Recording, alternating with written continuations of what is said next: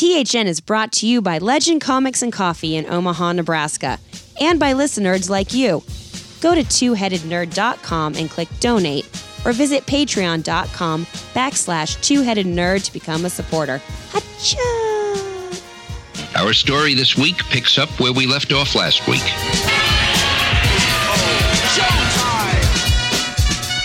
Broadcasting from the Ziggurat in Omaha, deep below the metro area, it is our pleasure to welcome you to episode 513 of the Two-Headed Nerd Comic Book Podcast. It's the first show of the new year. Nerds, my name is Matt Baum. And I'm the Internet's Joe Patrick. In this first episode of the new year, which is something Matt just said, It's true. we'll be playing some catch-up and reviewing comics from the first 2 weeks of 2019. Then it's down to the THN Sanctum Sanctorum, where we'll discuss our must-read picks for next Wednesday. And finally, our very own Wooly Toots premieres his very own segment, Toots Time, where he'll be celebrating Conan's return to Marvel Comics. But before we start tearing horns at a giant cyclopean monsters, Joe, we better talk about this week's Nerd News. Nerd news? Nerd News. There you go. Travis, Griffin, Justin, and Clint McElroy, better known to fans of their podcasts, My Brother, and Me, and The Adventure Zone as The McElroy Family, have announced that they will write War of the Realms, Journey into Mystery, a 5-part War of the Realms tie-in with art by Andre Lima Araujo. Awesome. He's really good. And covers from Valerio Schiti, also awesome. Also very good. Here is how the series is described. War of the Realms, Journey into Mystery takes you to a world where Earth is at war, besieged by an army of frost giants, trolls, and fire goblins, and the mighty... worst kind. I know. And the mighty Thor is nowhere to be found. When it turns out that the key to stopping the war might be Thor's baby sister... Huh? What? What? Spider-Man, Miles Morales, Hawkeye, Kate Bishop, Wonder Man, yes! Sebastian Druid, Deathlocket, awesome. Time out. Who's Sebastian Druid? Sebastian Druid is the son of Dr. Druid from Secret Warriors, from Jonathan Hickman's Secret Warriors. Oh my God, I totally forgot about that dude. And Deathlocket is this little girl that got turned into a Deathlocket in Avengers Arena. She was awesome. Thori the Hellhound and Balder the Brave, who... Why not? I'm not caught up on Thor, but last time I checked, he was deed. Must go on an epic quest to save Earth's only hope, and yes, deal with diaper duty. Balder's back. They went to Hell. They went to Hell and got They went to Hell and got him. Yeah, they fetched him. Of course, it is unclear who Thor's baby sister is. It's not Angela? Is Angela a baby sister? No. This is like a baby. Angela was like a twin, wasn't she? No, not a twin. Oh, no. Different mom. Her Yeah, mom like a was half-sister. Jesus. Yeah. Angela's Jesus. mom is Jesus. Yeah, that's why she's an angel. Yeah, Jesus of Nazareth. That's how that works. Yeah, right, exactly, right. Odin and Jesus got it on. Yeah. Well, Boom. Immaculate Conception. Yeah. I mean, it happens all the time in Christian mythology. Not with Odin, it doesn't, man. That's not how he do. No way. He likes to throw down. Yeah. War of the Realms, Journey into Mystery #1 is due out April 10th.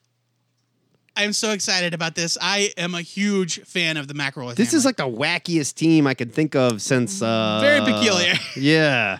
What was that team with like Howard the Duck and Boom Boom and Archie and... What? And Leech and Cannonball was there and Warlock. What was that called? Oh, you mean Artie. Okay, you said Archie, and I thought you were I'm making sorry, a joke. Artie and Leech. Fallen Angels. Fallen is who you're Angels. That was the describing. weirdest. Before this, Yeah. weirdest team ever. There was the dude with the 2 psychic lobsters. Yeah. He was great. Yeah, and the Vanisher. Yeah. Because why not? Really, sometimes you gotta vanish. Yeah, I love the McElroy family. They're phenomenal storytellers. Matt didn't love the graphic novel adaptation, but if you listen to their podcasts... I like the podcast a lot. It just didn't They work. are so good at storytelling. And I needed that timing. And Clint, their dad, has actually written comics in the past. He wrote some stuff in the 80s and 90s. I'm very excited about this. Yeah. I think everything so far, War of the Realms, is coming up kick-ass. I just, like, War of the Realms, I don't know how to picture it. Like, is it the big Marvel event? I guess. Or is it just like a Thor kind of centric I think thing? this is a huge, gigantic Marvel event that's touching all manner of shit. It's the original sin remember, of 2019. We reported on that, and we were like, didn't we just get away from this? And you were like, yeah, 6 years ago. Yes, it was many years ago when Marvel said they were done. They were taking a break from big events. Moving right along. Brian Michael Bendis, he's no longer BM Bendis now that he's moved to DC. We'll give him another chance. Yeah. He's posted a series of 10 images teasing DC comic stories he's working on in 2019. Among these images is a shot of Batman Beyond, an extreme close-up of the Legion of Superheroes logo, because who else would you want to bring back Legion of Superheroes? some panels from Jack Kirby's Fourth World stories, and more. Here's the full list of teaser images. Joe Patrick will be providing instant reactions. Batman Beyond. Okay. Wonder Woman. Oh, sure. Yeah. Commandy. Whatever. No, I think it's awesome. Okay. Rose and Thorn. Weird. Don't care. Okay. Batman. Duh. Yeah. OMAC. Yeah. Fuck yeah. Legion of Superheroes. Wildfire. Oh, yeah. I mean, he's in the Legion. That's who that Wildfire is? Yeah. Okay, I didn't know. An unknown character holding what appears to be a pen that shoots bullets. Yeah. People were like, "Who is this character?" And like, they saw the pen, and they immediately Pen that shoots bullets. Yeah. So it's a drawing by Ivan Rice, Right? and it's a character like holding a pen. And people were like, "Is this like a Johnny Thunder, JJ Thunder thing?" Because they had the genie in the pen. He had the pen. But if you look at it, the pen is like ejecting a bullet casing. What? So it's like maybe a spy gadget. Okay. This is probably like a Jinx World book, like not related to. Okay. Yeah. Jonathan Kent, Superboy. Well, yeah. I mean, he's already working on that. Yeah, okay. No official announcements yet, and there's no way of knowing if these will be full series, if the characters will just be appearing in Bendis' existing titles, or if Bendis himself is going to split into several people and write all of these projects rather than curating them as he is in some of the Wonder Comics titles. Let the speculation again. Joey Patrick, how much do you need a Bendis Legion book? I mean, I'm going to be honest with you. I don't really want a Bendis Legion book. I'm going to go on record as saying I think Bendis might be the only one that can do it right at this point. No, like there was a lot of rumors think he'd going kick around ass that on like Jim Lee was courting Jonathan Hickman to come to DC and write this crazy sci-fi Legion That would book. piss you off. That would No, piss it would you not. off. I bet would, it would. love a Jonathan Hickman Legion of I bet Superheroes it would book. piss you off. I don't think I want a Brian Michael Bendis Legion book where everybody sounds like a Brian Michael Bendis character. Now, okay, That's you not said that the about Legion of Superman, Superheroes. too. He's yeah, not but doing that's that a there. one guy. That's not a team book. But That's a guy. I'm just saying, it's one guy, but the whole cast has a different voice. They all sound great. He's doing a I great don't job know, with man. it. I just don't know. I don't need Bendis writing every book. Like if he was, I don't like, need him writing every book If he either. was if it was like a Wonder Comics thing where he's kind of like overseeing the line, like Right. in a Young Animal Gerard Way kind of Sure. way. Like fine, bring in some big name talent. Like Bendis is the guy that knows all the people. Right. Bring in some big name talent. Yeah, I'm all for it. And I want a Legion revival, big time. I know you do. I just don't know about that. I think it could I kick don't know ass. about that one. I think he could be really good on it. The thing is I don't think half of these are actual No, I mean individual projects. No, I think like shit that's going to be in yeah, Superman. like maybe or, Rose and Thorn come back into Action Comics or whatever. or he introduces them and then somebody takes it and runs. Yeah, with it or yeah, something, exactly you right. know? Yeah. So I don't know. Like I think it's a foregone conclusion that they give him a Batman book. Yeah. He's already writing it in the Walmart exclusive, whatever. Right, right. So just launch a new title. I'm more curious You about won't this be pen able to that shoots resist. bullets, man. I mean, tell me more about this pen. Moving on, the CW has ordered a pilot based on Ruby Rose's Batwoman, who made her debut as part of the network's recent Elseworlds DC TV crossover, and she was awesome. Isn't this old news though? I thought this was already No, done it was and all happening. like she's gonna be in it, and if she's Oh, it was popular just and if she's it gonna works be out in well, then we're gonna see where it goes. Yeah, like Okay. there was no official anything. I thought this was full on already done. No. Okay. So based on the success of this crossover and her performance and fan reaction, the CW has said, yes, give us more Batwoman. Is she in an else world, or is she in the same world as Arrow and Supergirl and Flash? Or is Supergirl in the same world as them? No. She is in an else world. Supergirl is on an alternate Earth. Okay. If you recall, she started out on a different network. Yeah. She's an alternate world called NBC. She was Or on was it CBS. It was CBS, that's right. Yeah. So Planet CBS. Planet CBS, right. Yeah. So I believe that Not as Jewish as Planet NBC. Yeah, got it. Okay. If I recall correctly, in the crossover, they visited the Gotham City of the Arrow universe. So the main Arrow universe. Okay. So that means that universe has a Batman, but not a Superman. So Batwoman. Weird. Where is she? She was in Gotham City. She's in Elsa's world, though. No, she was in they visited the Gotham City of the main so Arrowverse. She's in the world with Arrow and the Flash. and Flash. Got it. All right. And then Supergirl was visiting. Like Supergirl knew who Batman was. She knew who her world had a Batman as well. Got it. And she's like, oh yeah, this is nothing like my world, my Batman, my Superman and Batman are friends, blah, blah, blah. It was a whole thing. Gotcha. So I'm very excited about this.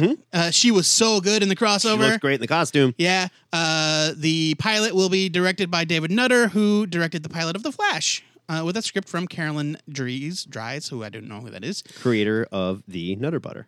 I don't know if you knew that. David Nutter, creator of the Nutter Bar. Creator of the Nutter Bar. I didn't know that. That's true.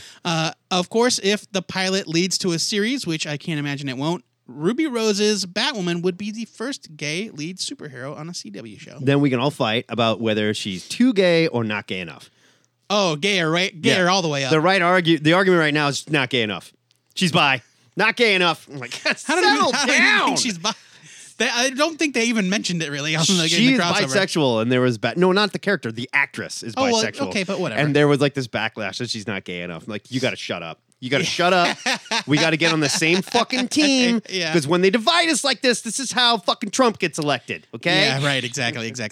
I think this is very exciting news. And as a side note, the previously announced Crisis on Infinite Earths crossover for 2019, I think that will finally see all of the shows merged into one universe. After they clap all the planets together and everything goes fucking insane, what do they do after that? Where do these scripts go? I don't know. We've skipped right past, like, I'm busting crime in my neighborhood to Crisis on Infinite fucking Earth? No, they bust crime the cosmic stuff only happens once a year. They bust crime every week. Once a year. Okay. That is your nerd news for the week, but I'm sure we've already missed plenty of New Year's news while defending our own gay lifestyle online. It's true. Hey, I don't have nothing to defend. Yeah, that's right. So hit us up. We are not gay enough, you assholes. So hit us up on the THN Forum's Big News section, or better yet, tune in to Cover to Cover Live every Saturday, where we broadcast on our Facebook page from 11:30 to 12:30 Central Standard Time.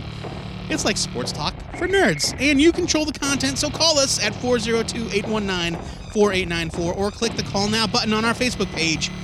If you can't be there live, leave a message, or you can send an MP3 to twoheadednerd@gmail.com. You have no excuse. None. Zero excuses.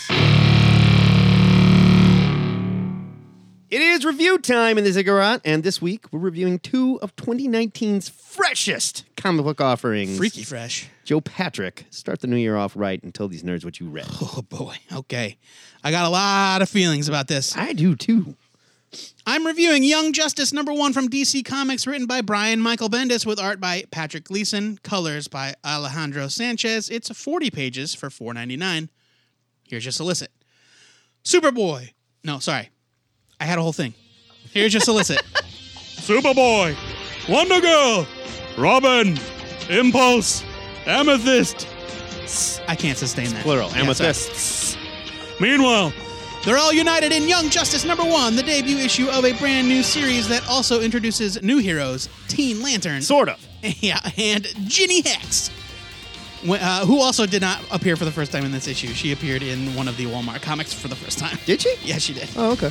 When the Nightmare Dimension, known as Gemworld, invades Metropolis, these teen heroes reunite to deal with the situation, but they're shocked to discover the battle may be the key to the return of Connor Kent, a.k.a. Superboy. With a beard. Stubble, let's be fair. This mix of fan favorites and new legacy heroes will be the center point for some of the biggest goings-on at DC. And as if that weren't enough, Bendis reunites with all-star artist Patrick Gleason. I love him so much. To bring the new heroes of DC's Wonder Comics to life. Although, that son of a bitch, my wife contacted Patrick Gleason, said, my husband's a huge fan. He wants you to draw him Kilowog, because Kilowog's his favorite Green Lantern. Patrick Gleason's like, Kilowog's my favorite. I would love to draw him one. I'll get right on it. 6 months go by. Nothing. So you never got it? No, but he sent her the money back, and he was like, I'm sorry, I was busy. You know. You fucking owe me. You I mean, fucking owe me. He doesn't. He sent the money back. No, Gleason. You owe me. I want a piece of you. I am a huge fan of Young Justice, specifically the legacy heroes Tim Drake, Connor Kent, Bart Allen, and Cassie Sandsmark. When our friend Big Mike passed away, even though I had already given up collecting comics, the 2 things I inherited from him were a run of Starman and a run of Peter David's Young Justice. So believe me when I say that I have a lot of emotional investment in this unexpected revival, especially considering that half of these characters had been wiped from DC continuity over the past few years. Yeah, they got some splaining to do. A lot. Unfortunately, and also as expected, Bendis doesn't give us any answers in this first issue. He barely even hints that there's a mystery to be solved. No. What he does do is immediately reestablish the relationship between the core team as though they had never gone away. These characters are friends, first and foremost, and Bendis establishes their personalities right off the bat. Tim's confidence and leadership, Cassie's mysterious reluctance, and Bart's Impulsiveness. Yeah. That's look. It's not. I didn't mean that to be a pun. Impulsitude. Impulsitude. Yes. Yeah. Okay. We're also introduced to a pair of new characters, Ginny Hex, who I love. Yeah, her power is she has a gun. Yeah, a gun with real bullets. And the mysterious Teen Lantern, who for some reason we only see shrouded in ring constructs, though she's front and center on a couple of the covers. Yeah, I didn't get it. Like she's on the main cover and a variant. Yeah, as soon as I read it, I hit you up and I was like, hey, is Teen Lantern in this book? And you were like, I think we just saw her con. I was like, all right, I just want to make sure I didn't She's miss in the tank. it. She's in the tank thing. I think it's pretty fun that they're using this first arc to reestablish Amethyst and bring her to the team, but honestly, I would have been happy with almost any catalyst to get this group together. Your typical Bendis dialogue complaints apply, and your mileage is going to vary on that. Characters talk in awkward stops and starts. Terrifying Gemworld assassins make real-world-sounding wisecracks, etc., etc. And there's a lot here that, as much as I love it, doesn't make sense yet. Bendis won't shut up about how this book is, in all caps, in continuity. But I saw him post about it today. Yeah. But That's I don't. okay. Yeah, but I don't fix it. I get it. I just don't know how that can be with the current vague state of DC history. According to this book, Young Justice existed previously. Yep. But that flies in the face of a lot of things established since the New 52, and it relies on the restoration of things from the past that we haven't seen yet. This impulse emerged from the Speed Force not long ago, similar to Wally West. Obviously, remembering things that no longer happened. Did the version of Connor Kent that I remember ever exist in this timeline? Why is Tim calling himself Robin instead of Red Robin? I read online, a guy said, my theory, and I hope it's true, is that he just got tired of explaining that he was not Robin, that he was Red Robin, because people didn't have time to look at how many R's were on his chest. He's just like, yeah, I'm Robin. Maybe he got sued by the burger chain. Yeah, there you go. Yeah. I need things to be explained, and I need to know how it all fits, and I need it pretty quick. The art by Patrick Gleason and Alejandro Sanchez is truly remarkable. Gleason pushes himself more and more with each project, and he tailors his style to fit the tone. On Action Comics, he delivered a solid, stocky, Golden Age-style Superman, noble and heroic. Here, his pages explode with a youthful energy. Panels appear on the page in all shapes and configurations, amping up the chaos of the Gemworld invasion. Robin's skill and speed is conveyed in a tight grid of close-ups. Impulse almost literally bursts from each page, running in and out of the panel gutters as he saves bystanders and stray animals. Yeah, he did such a great job with the Impulse panels. Mm-hmm. He was just he was upside down. He was flipping around. Each page is so packed with action that it would be almost impossible to decipher without Sanchez's excellent color work. I know this for a fact because I saw a black and white version that they showed to retailers a few weeks ago. It was only half inked, and it had no color. And it was, when it got to the battle, it was impossible to follow. Yeah, that's the shit where it's like, people make fun of inkers, like, they're not artists and stuff. How do you go in and ink that? Right. How do you go in and then add the color to this to make everything stand out? And so Gleason inks his own work, and so the pencils are I would think so he has to. loose. I would think he has to ink his own stuff. Another fun thing from the black and white preview is that in that scene where Impulse shows up, and he's like, call Superman, call whoever, call Harry Potter. Yeah. In the preview, it had the actual Harry Potter logo. And I'm sure some lawyer was like no, sir. Fuck no. Because in the finished version, it's just like generic whatever. Now, some are going to see that as a negative, that Gleason's art can't stand on its own, but he and Sanchez work as one to deliver some really stunning visuals. I'm putting a lot of faith in Brian Michael Bendis to reestablish a group of characters that mean a lot to me, and I hope I don't regret it. He obviously has a lot of affection for these characters and this group, and he seems to be having a great time writing them. Couple that with Gleason's phenomenal art, and Young Justice #1 becomes a book that radiates fun and excitement. It's a huge buy it. Yeah, I'm not worried at all. I don't know why you're so worried. I am not worried. I'm not worried. I'm anxious. Like, I want to know. I want to know. That's where Bendis wants you. Yeah. That's exactly where he wants you. And that's why he wrote this book He like got this. me. It was a huge hook. Just grab you, hold on. This is going to be totally nuts. These characters are insane. Some of them have no business even being alive. Here we go. Yeah, I don't even know. And that, like, the solicit sold itself when you were just like, Connor Kent, Tim Drake, like whipping these characters. And Impulse, we're all like, what the the hell? You know? Right. It's brilliant, and I think it's going to be a ton of fun. This book was just a blast to read. It was youthful. It was nuts. It was funny. The art was incredible. I'm giving this a huge buy it as well. I'm going to talk about another group of kids at Marvel later on that I wish was this much fun to read. Yeah. All right, Matt. I forgot what... Oh, yes. Speaking of feel-good reads... Yeah, right. You know what? I was riding high after reading Young Justice, and then I read your book. Tell us a little bit about Criminal #1. Criminal #1 comes from Image. It's written by Ed Brubaker with art by Sean Phillips, and Sean Phillips literally does everything. All the art. His son does the coloring. Oh, really? Yeah. Oh, I didn't know that. 48 pages. It's $3.99. Here's your They kicked those Comics Gate bitches to the curb. All right. Series premiere of the return of the most acclaimed crime comic of the 21st century. Hot off the best-selling series Killer Be Killed and their original graphic novel My Heroes Have Always Been Junkies. Crime comic masters Ed Brubaker and Sean Phillips finally return to their most demanded title as a new monthly series. In this double-sized, at no additional cost debut issue, Teague Lawless is back in town, but he finds himself in more trouble than ever, thanks to his delinquent teenage son. And this time, fists and bullets may not be enough to solve his problems. Oh, noes. A perfect introduction to Criminal and its dark, exciting world. This series will also include back page art and articles to bring readers more fully into the noir experience. It has been a few years, but Ed Brubaker's feel-bad crime noir epic returns as a monthly series, something Brubaker has not done since he's left Captain America in 2011. Well, I mean, The Fade Out was a monthly series. Was it? Yep. Yeah, I guess it was. It was just short. It had a finite run. Yeah, they did their thing and they stopped. As always, and in true pulp crime novel fashion, Brubaker's story jumps around before settling on a main character. And like his other criminal stories, this one is a real piece of work. Teague Lawless, great name by the way, is a loser and a father of a kid that's following in his loser footsteps.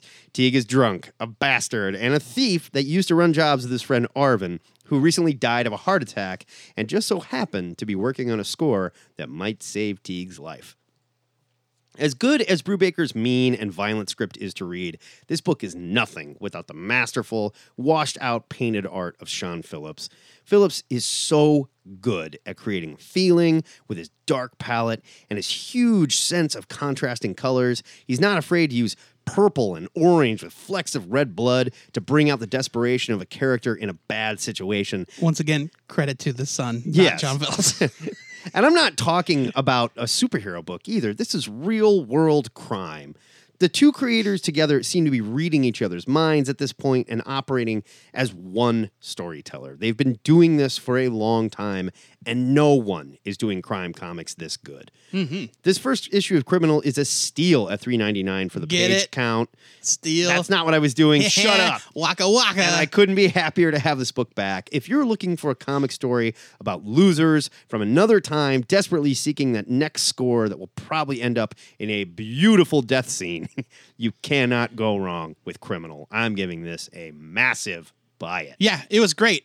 Teague Lawless is a recurring character. Yeah. In Criminal. He's been around. He's been the star of at least one other arc, maybe more. He's popped up here and there too. His son.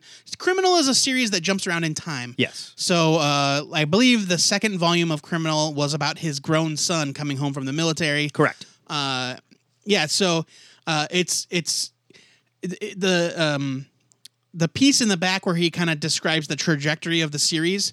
Kind of talks about how when they started Criminal, they didn't really know exactly. They knew that they were going to do like kind of anthology style. Right.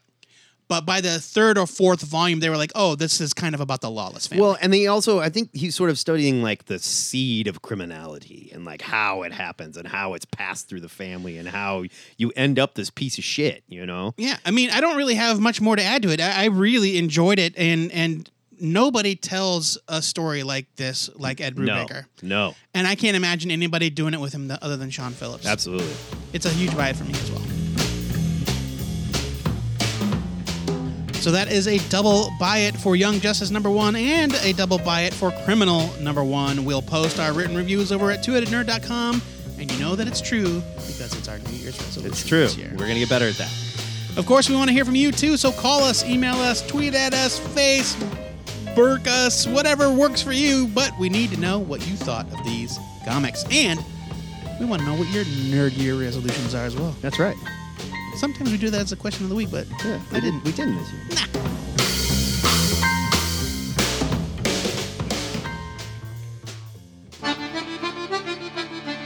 2019 is here. We find ourselves a year older, but not much wiser. Which, I'm guessing, is why we're tumbling out of control through space and time in the THN TARDIS stately Lord Fungus sent us for Xmas. Turns out, all the directions were in British, so we may have missed some of the driving tips. Man, I only speak American. I know. That's not going to stop us from reviewing 8 more of this year's new comics during the Ludicrous Speed Round! Ludicrous speed! Go! Heroes in Crisis, number 4 from DC. How did this book go so wrong so fast? You hated the first issue. I didn't hate it. The Heroes in Crisis on paper started with the promise of reflection on the personal cost of these heroes' actions. It was supposed to say something about the trauma they suffer and about the toll on their mental health. Instead, we get scenes of Harley hovering over dead bodies with a bloody hammer, and Flash and Batman doing a pretty bad job investigating things that happened off-panel 3 issues ago. Even super fan-servicey moments like Booster Gold and Blue Beetle. Ted Cord, by the way, when did that happen? I don't know. Getting back together are marred by the likelihood that Booster probably went crazy and murdered a bunch of people. I don't think he did. I think there's something psychological going on. And Clayman, whose art I admit is incredible, really misreads the room by sexing up a bunch of characters, especially Barbara Gordon, as she shows the scars from the bullet wounds she suffered in The Killing Joke. The title of Heroes in Crisis number 4 is $%, $, $. That's a Growlix. Mm-hmm. So blank this, and nothing could be quite so apt. Fuck this comic and its needless, relentless cruelty to beloved characters. I'm giving it a leave I think it's a psychological thing. I don't give a shit. It's like a funny games thing. It was going to be a 7-issue. I know. It was going to be a 7-issue story. They expanded it to 9. We're halfway through, and this is what we're still getting. Fuck it. Just wait. No. Turok number 1 from Dynamite. The Native American dinosaur hunter makes his 5th, maybe 6th return at Dynamite, along with writer Ron Mars. Does a good enough job on the script, but trying to tell another Turok origin might be a mistake here. We get Turok in the Old West, with dinos coming through a time portal and some truly weird art by Roberto Castro. I really want to love this character, but it might be time to return the character to the Valiant universe, where someone could breathe some life back into this franchise, giving it a skim it. Just why do they keep reviving these Gold Key characters when the only time anyone has cared about them, other than the 60s, Was that Valiant? Yep. Wolverine, The Long Night, number 1 from Marvel. We made fun of the Wolverine audio drama that Marvel released last year, but we heard from several people that reported that it's actually pretty great. I listened to the whole thing. I loved it. Now, the podcast is being adapted into comic form by writer Benjamin Percy and artist Marcio Takara. The hype is real. 1 chapter in, and I am riveted by this tense murder mystery where Wolverine is more of a monster lurking in the shadows than an actual character. Takara's art is stellar, but huge props to Percy, who took something that was, by necessity, all talking heads, and turned it into a really captivating read. I'm giving Wolverine The Long Night number 1 a huge buy it. It follows that podcast almost perfectly. It's great. Atomic Robo, Dawn of a New Era, number 1 from IDW. As much as I love Hellboy for his occult adventures, I equally love Atomic Robo for his science adventures. Yes. Writer Brian Clevenger has been cranking out kick-ass Atomic Robo stories for 10 years now. And this new series introduces the son of Robo. What? This is more wonderful super science storytelling with genuine heart and humor. I love Atomic Robo. You should too. Buy it. The solicit was like, nothing important happens here, just the science gang doing normal science stuff. I don't know why you'd even read. Oh, and Atomic Robo has a baby. Bye! That's crazy. Avengers 12 from Marvel. I was going to use this time to talk about the painfully mediocre and unnecessary Man Without Fear number 1, but instead, please let me tell you how much I love this issue of the Avengers. Man Without Fear number 1 sucked. It did. Leave it. The team is more powerful than it has ever been. They live in the hollowed-out body of a Celestial, so obviously they need a competent support team to back them up. Enter the Agents of Wakanda, Gorilla Man, the Wasp, Okoye, Kazar, and a bunch more so surprising and wonderful that I demand they get a spin-off series immediately. I tweeted it at Jason Aaron. He liked it, so it's going to happen. Oh, I'm sure. I loved this idea from writer Jason Aaron. Great art from Ed McGuinness and Corey Smith. Avengers number 12 gets a huge buy it. Did you read it? No, not yet. I've lost interest. Oh, no. The last couple issues have been great. Really? Yes. Is McGinnis dialing it down a little bit? He's still drawing She-Hulk like she's a bear woman? Well, that wasn't his idea. That's previous stuff. Champions number 1 from Marvel. Jim Zub returns to this new massive Champions lineup featuring a number of young characters I've never heard of. But I did fall off the last series early. Here, Zub has Miss Marvel leading the team and doing a hell of a job. The story was fun. It establishes the Champions as a real team instead of the usual bumbling team of lovable idiot kids. This was a great return for the Champions. It featured the feeling of what I missed about a book like Young Avengers. I'm curious to see where it goes next. It was not as fun as what we got in Young Justice. It strikes a different tone. It definitely strikes a different tone. It's kind of a Legion of Superheroes-esque, global, diverse response team. It's not just like a bunch of friends hanging out. Right. I just need to know where they got like the vehicles and the headquarters and shit. Like, I don't know where they got. Well, I mean, I think I'm not saying that's a problem with the story. They established. Giving it a buy. I liked it too. Friendly Neighborhood Spider-Man number 1 from Marvel. After building a name for himself on books like All New Wolverine and X-Men Red, I am thrilled to see Tom Taylor get a chance at an ongoing Spidey title. Taylor does an excellent job delivering the book's mission statement, just as it says in the title. This book is all about Spider-Man and Peter Parker's strong connection to the neighborhood where he lives. More than that, it's about how those people view him. Taylor nails Spidey's personality, and artist Juan Cabal does a great job capturing the essence of the character.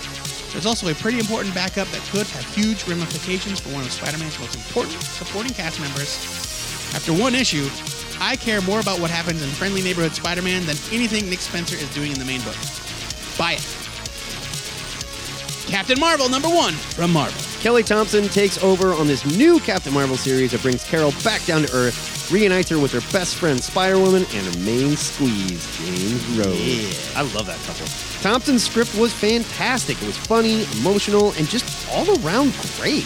Carmen Canero isn't a name I recognize, but she kicks ass on some huge slam-bang superhero art here that reminded me of what I used to love about Carlos Pacheco's style.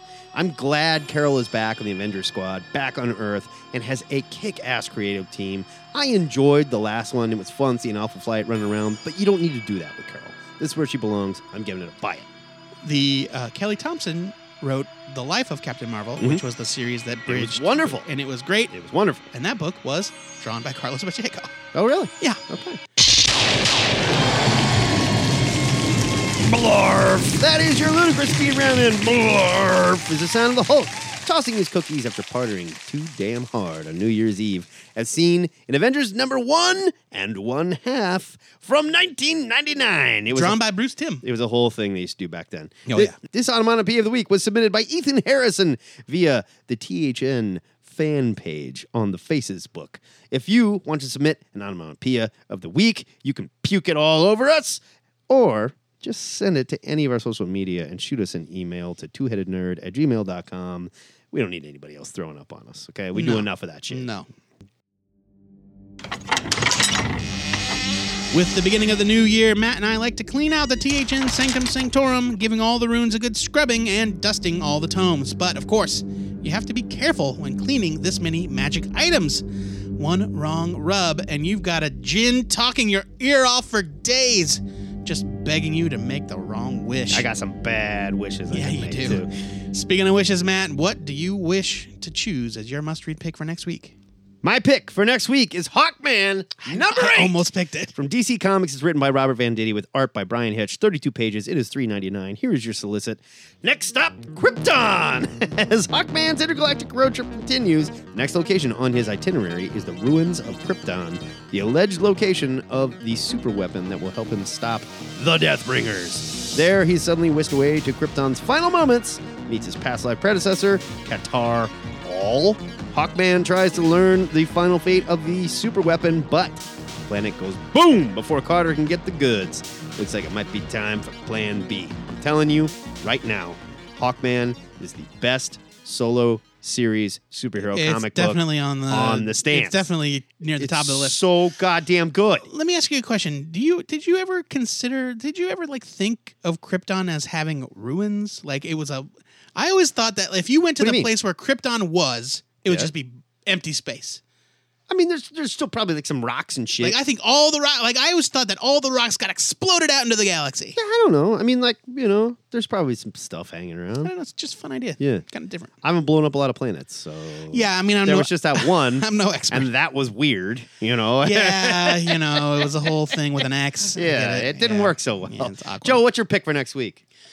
My pick for next week is Marvel Comics Presents #1 from Marvel Comics. Oh yeah, that makes Shockingly sense, enough, huh? written by Charles Soule and Various, with art by Paolo Sequeira and Various. I'm 50-50 on both of those guys. Yeah, and me Various. too. It's question mark pages for $4.99. It was not listed. Here's your solicit. The classic Marvel series returns for Marvel's 80th anniversary. 3 Titanic tales celebrating the first decade of Marvel stories. First, an all-new tale of the man they call the Wolverine begins in the 1940s. Then comes Captain America, the first Avenger of World War II, still fighting for freedom today. And finally, the untold tale of Namor and the atom bomb. I want this to be good. I want this to be really good. I loved Marvel Comics Presents back in the day. I did too, and that's So why I picked much. it. Because I am not at all super eager about anything new Charles Soule. No. I'm sure he's No. a fine gentleman. He has written books that I have kind of liked. Yeah. But most of the stuff that he's done lately, I've been See, lukewarm and on. this would be like the really cool place to go get huge name creators to do short shit. I don't know how else go you get get, Neil- an anthology like this to succeed. Right. Go get Neil Gaiman to do one of these stories. Yeah. Go get, like crazy people Right. to do. Like, I can't believe they got that guy to Yeah, write yeah. anymore, I want it to be good because I also liked Marvel Comics Presents a great deal back in the 90s. Yeah. It's super fun. I'm hoping this is a lot great. of weird bonkers crap, like a ton of Sam Keith work, drawing like Cable and Ghost Rider and Wolverine. So cool. Man. The THN trade of the week goes to Hobo Mom. Yeah. A hardcover from Fantagraphics. I bet it's totally awesome. Written and illustrated by Chuck Forsman and Max DeRadigs. Radiges. He's French. 64 pages for $14.99. That's crazy cheap. I mean, yeah, it's 64 pages. Here's your solicit. Hobo Mom was collaborated on and drawn simultaneously by 2 cartoonists across the Atlantic. Charles Forsman, author of The End of the Fucking World, now a hit Netflix series. It is? Yeah. I didn't know that. Yeah, they did. And Max Radigues. I don't know. Winner of a prestigious prize. I think it's Radigay. Could be. Radigay. Radigues. Radigay. Winner of the prestigious prize at the Angoulême International Festival de Commerce Angoulême. for his 2018 graphic novel, Look, we are really Bastille. We're not that bad at this. Both their clean lines fit together perfectly to tell the sober and intimate story about an emotionally damaged family and the price of freedom. Tom lives a simple life as a single father of a preteen daughter, Sissy, but their estranged wife and mother has chosen a much different path. Natasha hops trains and has become a vagrant since leaving her family a few years earlier. After a dangerous encounter riding the rails, Natasha chooses to show up on the doorstep of the family she abandoned and finds an upset husband, although still deeply in love, and a little girl yearning for a mother. Can someone who covets independence settle down? Forsman and Droit Hobo Mom explores the ideas being trapped in domesticity and whether one deserves happiness, even at the cost of others. Okay, so Damn! I know it's heavy stuff. So when I saw the This makes title, 6 feet under look like Sesame Street, dude. when I saw the title, Hobo Mom, I thought it was going to be something like Teen Dog or Sex Gas. No. I was like, oh no, that's not what this is at all. No, it's But about a hobo mom. Chuck Forsman, You're really, really talented. super talented, and I love this idea. So I don't know what this means. Like they both kind of came up with a story, and then simultaneously they drew their interpretations of it, or they drew separate chapters of it. I think they just worked together and shot each other's shit. I don't know. I think it's a great idea, like the collaborating across oceans.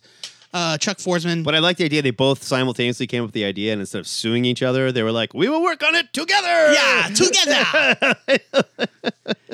So there you have our picks for Wednesday, January 16th. Jesus, already? I know.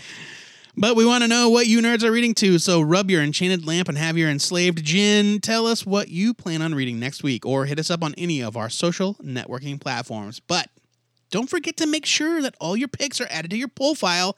It's an easy way to make your comic shop owner's wishes come true. Let me tell you of the days of high adventure.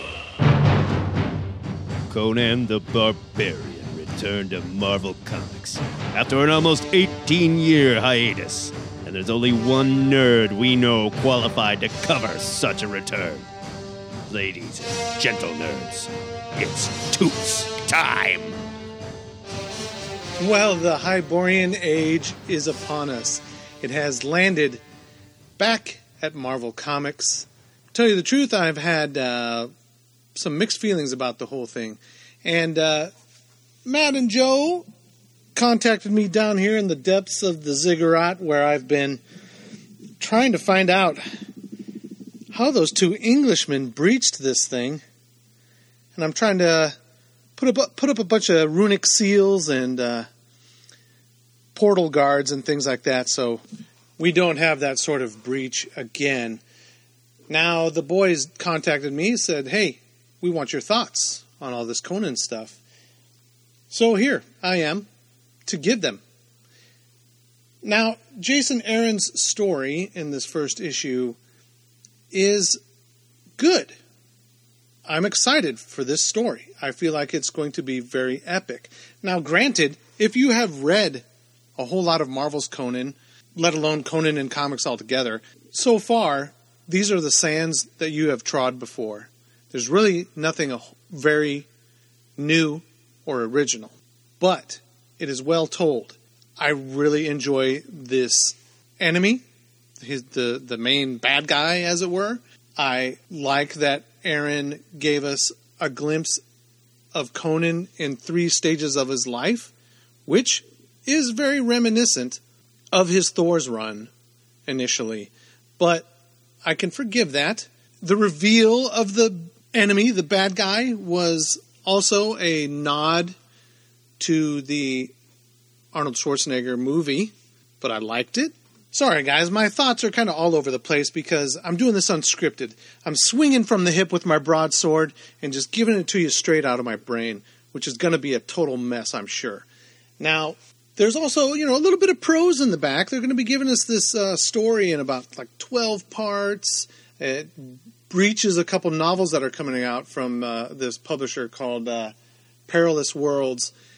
I don't read that stuff. When it comes to the novels, I'm very Howard focused. That's kind of like, hey, I'm reading these Lord of the Rings books, but Tolkien didn't write them, or hey, this is Game of the Thrones world, but Martin didn't write them. I got no interest in that. But in other formats, like in comics, bring it on. Now, they've announced 2 other series. They've announced Age of Conan, which I guess is going to be a bunch of different stories, like shorter series within the Age of Conan series that focus on different characters from the Hyborian Age and Conan's world. I'm a little surprised at it. I'm super duper interested to see what characters they use, because although in the Marvel series there was a lot of reoccurring characters, this is like a start over. We're getting Conan for the first time, even though the book does have legacy numbering, which I really like, and it helps me place it in my comic book boxes and in my collection. But I kind of thought maybe Aaron would build up some characters before they did something like this, but whatever. I'm in. And then they're bringing Savage Sword of Conan back, but I am super duper disappointed that they are not embracing the magazine size format. And I really miss that format across the board. It seems that Brubaker and Phillips are the only guys that can really work that format nowadays, since DC had their Batman Dong fiasco and canceled that book. But whatever. I hope we see some Conan dongs. All right, so bring us all on. And then sticking with the comics, this whole No Road Home or whatever it is at the Avengers and Conan being in the Avengers book, I have no problem with that whatsoever. am really excited and love it.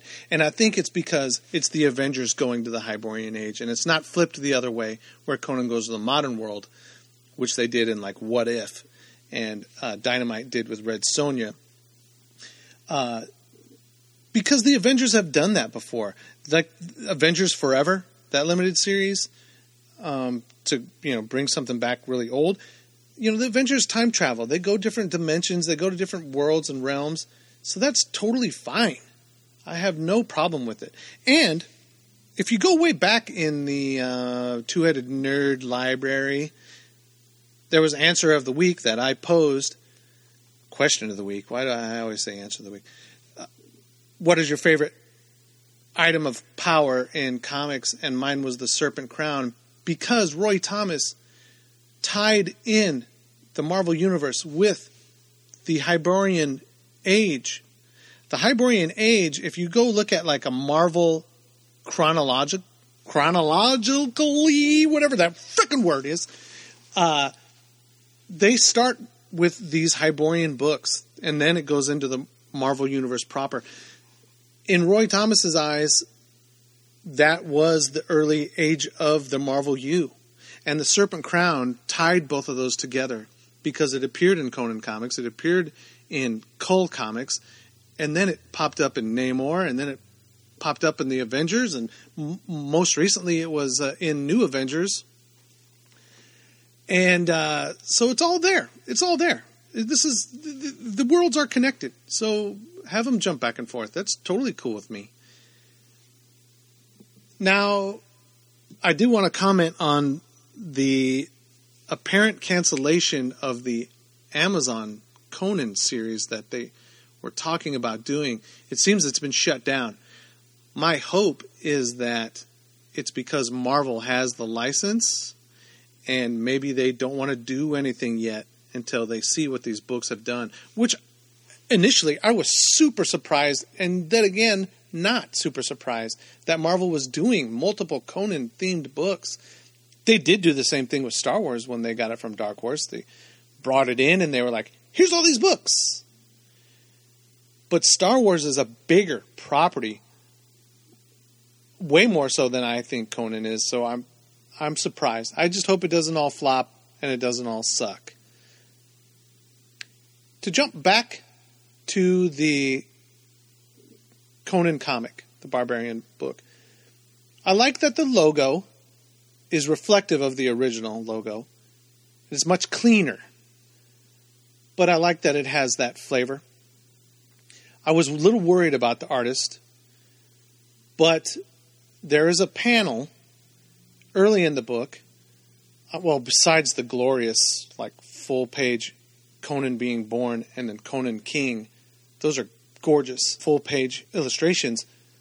But there's a panel where there's an altercation between some characters in the middle of a street, and two of them get pretty wasted, cut up pretty good, and the next panel shows a character walking away calmly while one is dead on the ground and another one is leaning against the wall, holding in his guts that are spilling out, while there is a stray cat drinking out of a bowl of it's like rainwater or whatever it is.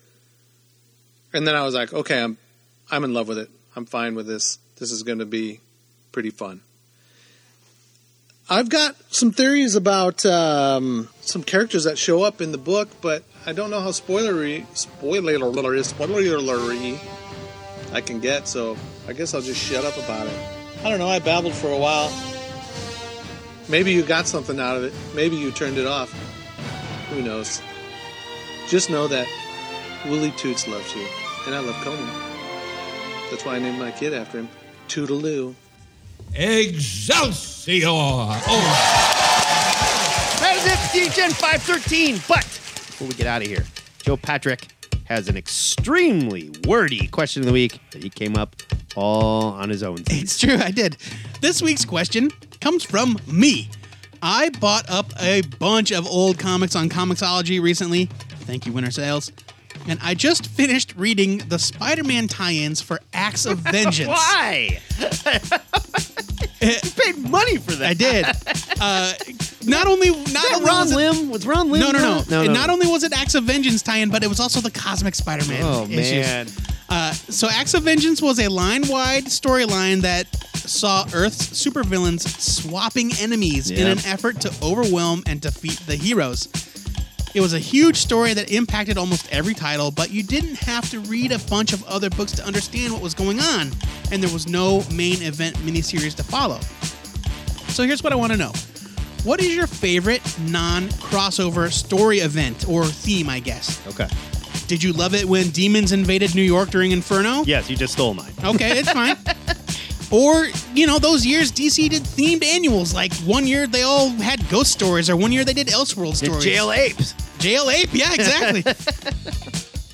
I'm talking far-reaching storylines, not that, necessarily that are still felt today, but, every book dealt with it.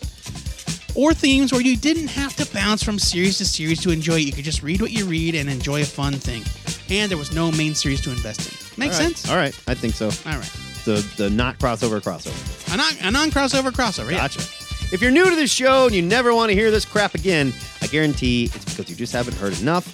And you can hear the entire run of THN in our digital long box archive at twoheadednerd.com. The new and improved Two-Headed Nerd. Yeah, it is. I might add.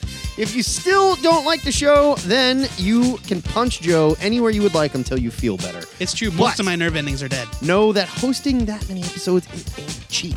So, we want to thank donors like Damon Chan. Like our man, Damon Chan. Our man on the streets. Our man on the street. We have not heard from him for a while. Nobody's out there. I'm afraid. Still I hope donating. So. I hope he just didn't wander off. No. They just haven't turned his bank account I think off he yet. liked one of my tweets last week. Okay, good. Damon, give us a call, man. Where have you been?